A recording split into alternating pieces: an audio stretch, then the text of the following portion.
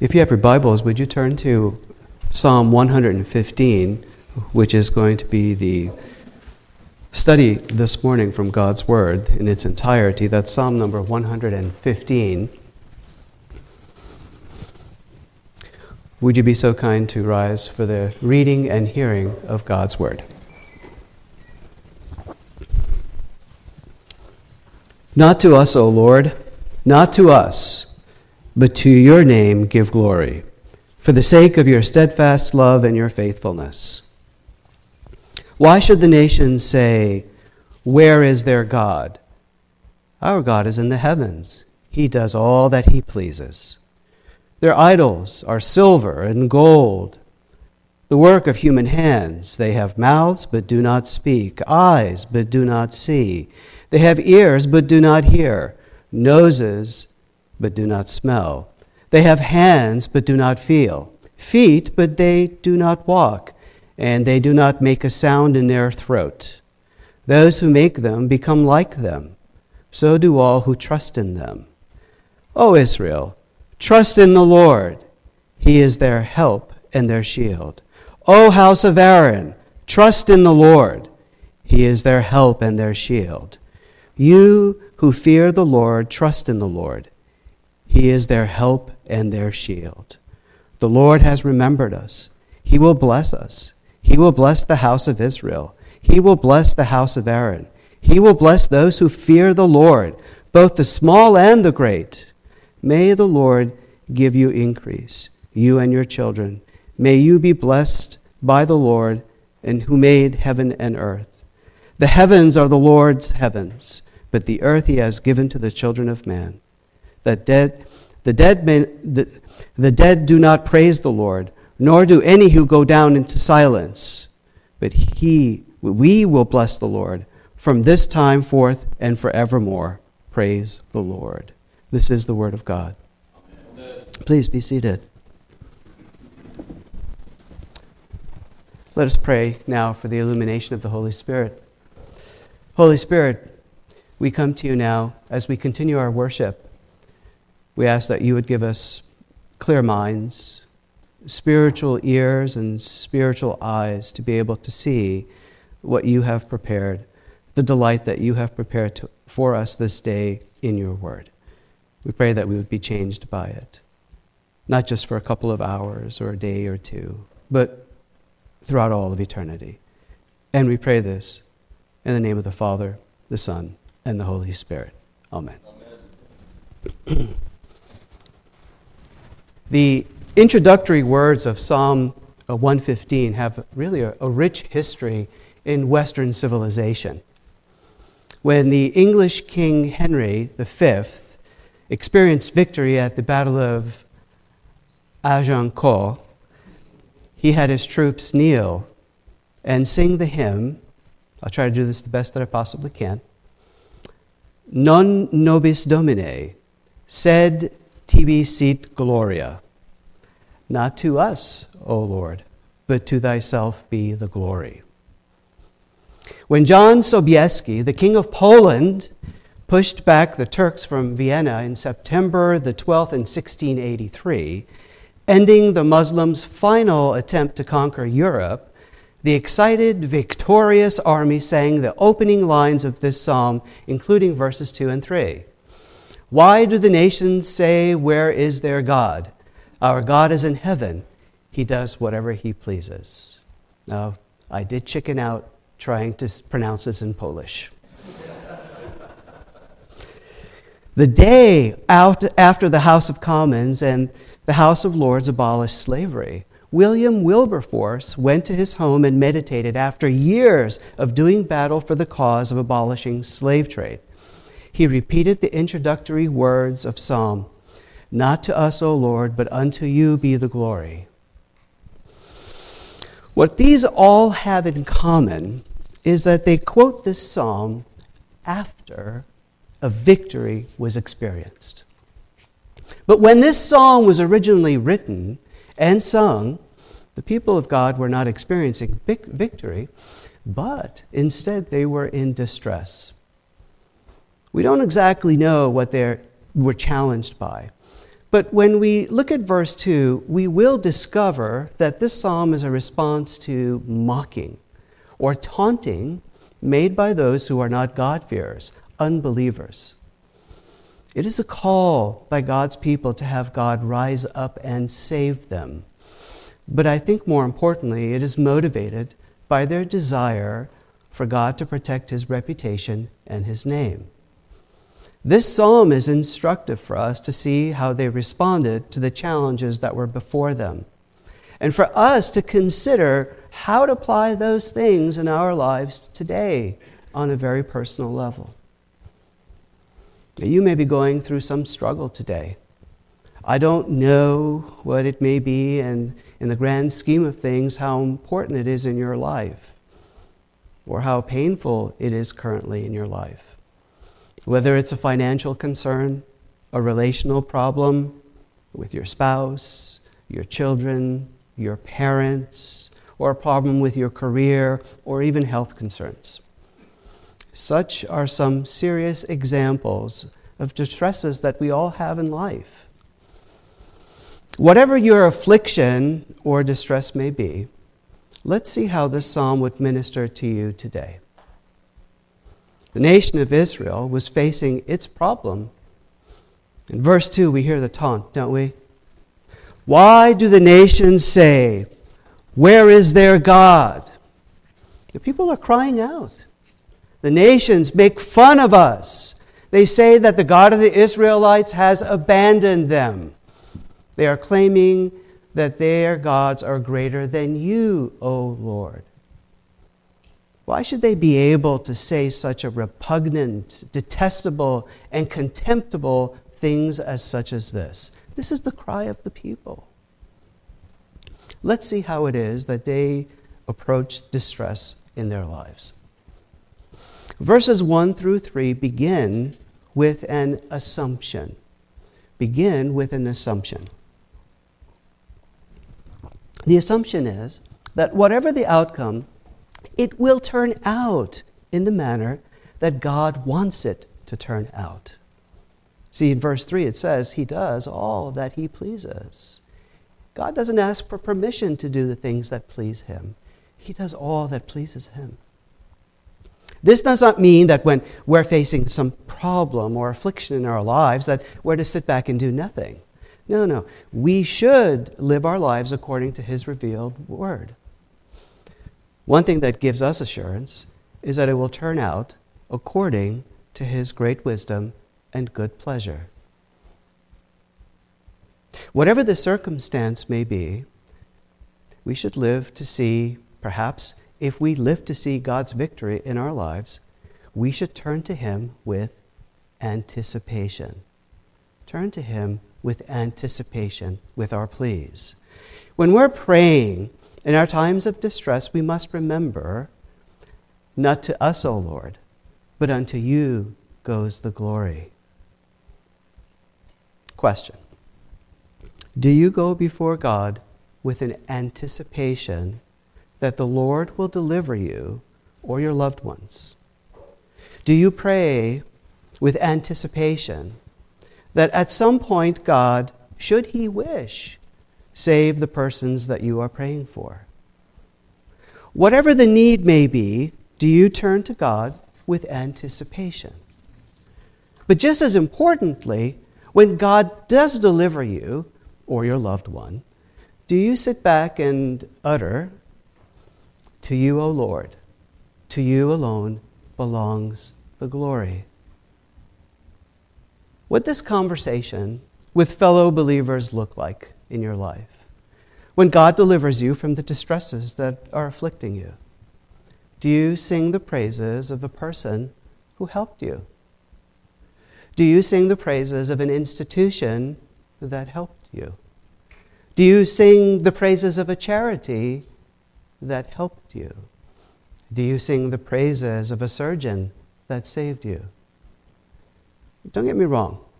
It's okay to be thankful for the instruments of God because they are used by God to lift us out of the pit that we may be in. But James reminds us, and it's so important for us to be reminded again today, that all good gifts come from our Heavenly Father's hand. All the blessings come from Him, including the instruments that He uses to answer our prayers.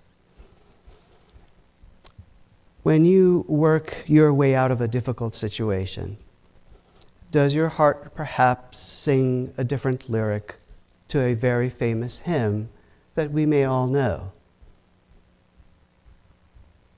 How great I art. Isn't that the way of the world and the way the world thinks today? Trust in yourself. You can pull yourself up by your bootstraps. You are an army of one. It's all about you. You can do it. You can do anything that you put your mind to. And when you get there, it's all about you, isn't it? We can sometimes forget about God's blessings and mercy working sometimes, well, it seems almost all the time, or most of the time, imperceptibly in the background of your life, in the foreground of your life. How do the lyrics of your great accomplishment sound on social media? You see, proclaiming God's mercies and deliverance becomes much more possible when you do what the psalmist and the people of God have done. From the beginning, if you are petitioning God with anticipation, that all your groanings will be heard and answered according to His good, wise, and all-powerful will, then it's uppermost in your mind when you are delivered or when you see deliverance. See, that's the disease, isn't it? We doubt, we forget, don't we? This brings us to a dose of reality, doesn't it? In the eyes of the surrounding people, Israel appeared to have her God abandon her. The psalmist is asking, why should they say such a thing? The psalmist responds to this mocking with holy but theologically accurate mocking of his own. This holy mocking was not uncommon, and sadly, due to politically correct society we live in, I think it has stifled the church from being bold in its proclamations today. And yet it's okay for those outside the church to mock the true and living God and His bride. This type of mocking reminds me of Isaiah chapter 44. I won't go through the entire section here, but I'll read a couple of things here to bring you to mind. I'm starting in verse 9, and I'm going to drop down to the lower verses. It says, all who make idols are nothing, and the things they treasure are worthless. Half of the wood he burns in the fire, over it he prepares his meal. He roasts his meat and eats his fill. He also warms himself and says, I am warm, I set the fire. From the rest he makes a god, his idol. He bows down to it and worships. He prays to it and says, save me, you are my God. No one stops to think, Isaiah says. No one has the knowledge or understanding to say, half of it I used for fuel. I even baked bread over its coals. I roasted meat and I ate. Shall I make a detestable thing from what is left? Shall I bow down to a block of wood? Such a person feeds on ashes. And he says, a deluded heart misleads him. He cannot save himself or say, is not this thing in my right hand a lie?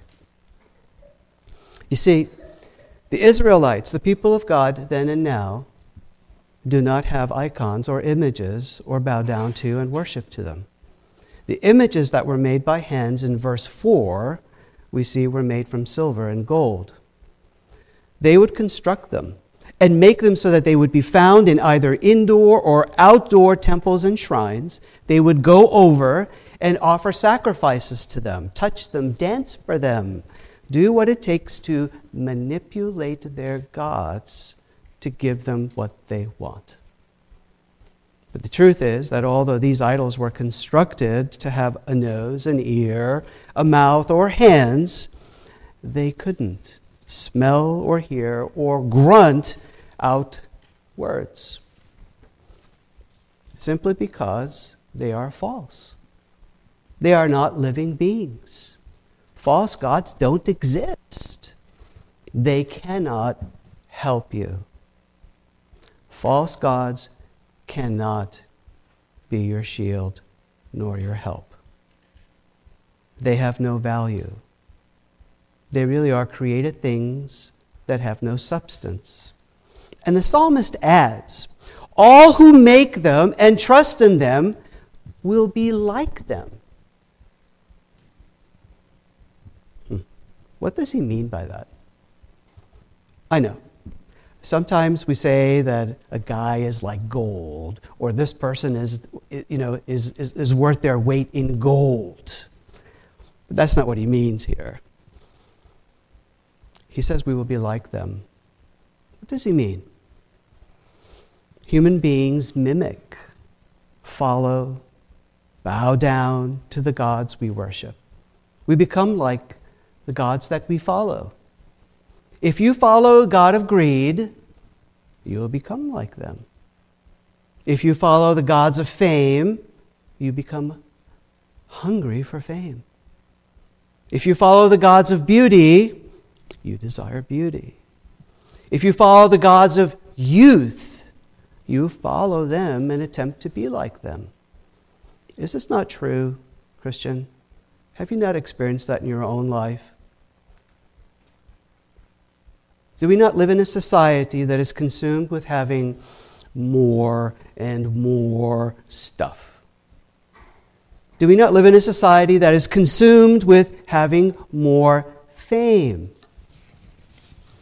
What about beauty? All you have to do is just turn on the TV, and all the commercials that are brought to you from the temples that bow down to the gods of beauty will start lining up one after another. What about living in a society that is now obsessed with youth? We look to young music stars, movie stars, who haven't even gone to college yet, as those that define the morality of our society. They tell us what our passions and pursuits and ethics should be. They define religion for us. They've become the priests and priestesses of our society. And how has society responded to all of this? Well, the annual expenditure of let's just say, certain rejuvenating surgeries were only in the tens of millions annually about a decade or two ago. They are now in the billions of dollars. The psalmist says, all who make and trust them will be like them. Empty and false, a joy that is momentary, and ultimately dissatisfying. The God you follow will be the God to whom you will give glory. Let's think about that. The God you follow will be the God to whom you will give glory. When you finally get the job that you've been gunning for, was it because of the plastic surgery? Is it because of the right makeup and dress? Was it that lucky charm that you always bring along with you? Or was it your charm and your work experience? Whoever your God is, it is that God who will get the song of praise. The Bible says the way of idolatry leads unto death. Let us now take a look at what we are to consider once we have dealt with the disease of idolatry. Verses 9 through 11 remind us that this psalm is a song. There appears to be antiphonal singing, which means that there are different groups singing. That is, that they're responding back and forth. So as we look at verses 9 through 11, we see the first group, perhaps they may have been priests, singing, "All you Israelites, trust in the Lord." And then perhaps the people would sing back antiphonally, "He is their help and their shield." Then again the priests would sing, "House of Aaron, trust in the Lord." The response coming back, "He is their help and their shield." And finally in verse 11, "You who fear him, trust in the Lord." And the response is, "He is your help and your shield." What are we to learn? All those who are children of God, the Israel of God, today, the visible church, we must be reminded, we must remind ourselves. Verse 15 tells us that God is the creator of heaven and earth. Is what? He is our help and our shield. He is the one who we must turn to in our times of trouble. This is so easy to say, isn't it? It's so easy for us to recite to one another. But how true is it in practice? One moment we're saying to others and to ourselves, God is our help and our shield. God is my help and my shield. And the next moment, we're living out our lives as if God is even in the equation. We comfort ourselves by saying platitudes, and they're false ones, like, God only helps those that help themselves. If it's going to be, it's because of me. We don't say it out loud, but we live it. I am my shield and my defender. Don't we, Christians? We must remind ourselves of this frailty and temptation all the time. The Christian life, if it is to be lived out with sustained beauty, joy, and victory, it must be lived out with God being at the center of our lives all the time. Not just some of the time, all the time. Being a Christian shouldn't be looked at as something that you do. It's what you are. Which is it for you? If I were to ask that question privately, how would you answer that question? Would you say, in my life, being a Christian is something that I do? You know, like being a parent or an electrician if you're an electrician. Or would you say that I see myself as a Christian, a child of God, a disciple of Christ, who is loved and protected by Him. And everything that I do in life is informed by and through the prism of my Heavenly Father and His Word that is found in the Holy Scripture. You see, the way that you answer this question, now I'm not talking about how perfectly this is reflected, but the way that you answer this question says a lot about how you approach life. I guess perhaps the equivalent computer language would be, I guess these are your settings in life. God is my help and my shield. Why are we called to sing that God is our source of provision and protection? Because He is the maker of heaven and earth. He is the one who has made all things. Even the raw materials used to create false gods. He is the true and living God, the only God that exists. What is it that the psalm is reminding us? Well, the psalmist reminds us that we are to look to God for blessing. He says in verses 12 to 15 that the people of God are blessed by God, no less than 4 times, and once he uses a parallel word, flourish. Every good blessing comes from our Father who is above, reigning and ruling accomplishing all that pleases Him. So the point is that if you are reminded that all blessings in your life, whatever the provision or protection you are needing and getting, and sometimes that blessing is in the form of a rebuke, trials, suffering, they all come from God. Don't know if you think that way, that those things are actually blessings from God at times.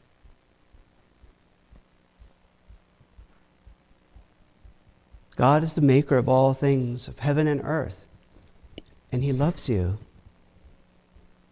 You will get exactly what you need. But He will never abandon you. You may not get what you want, but you'll get what you need. And that's so much better, because sometimes things that we want in life, they're not really good for us. So you won't get that love from false gods. To love, at least, you got to have some sort of an existence, right? False gods don't exist. They won't love you. They can't love you. But God does love you. So what's the response? Verses 17 and 18 declares what our response should be from these wonderful truths. Exaltation. Exaltation of the living and true God by His people. In this last section, the psalmist is reflecting a belief of their time. Praise God while you can. Some of the belief systems that surrounded Israel at this time did not have an afterlife. Perhaps you may remember, even in Jesus' time, the Sadducees did not believe in an afterlife. See, those that did not believe in an afterlife did not have a personal judgment for the lives they led when they entered into death. I suspect that even in some continued or sustained mockery, the psalmist is saying to worship the true God, the living God, while you can before you enter into the grave when you can't. Wink, wink, because the dead can't sing. No, instead, it is we who extol the Lord forevermore. We who follow the Lord are the ones who will be able to extol the Lord in this life and the life to come and forevermore. As a consequence of all of this, we can then do as we are exhorted to do at the beginning of the psalm. Even before we experience the victory by saying, "To you, O Lord, alone belongs the glory," with anticipation. Even unto the distresses that you are facing today. Isn't it apt? We who live on this side of the cross can see so vividly the truthfulness of this statement. And of all times in redemptive history, we have so much to give thanks for.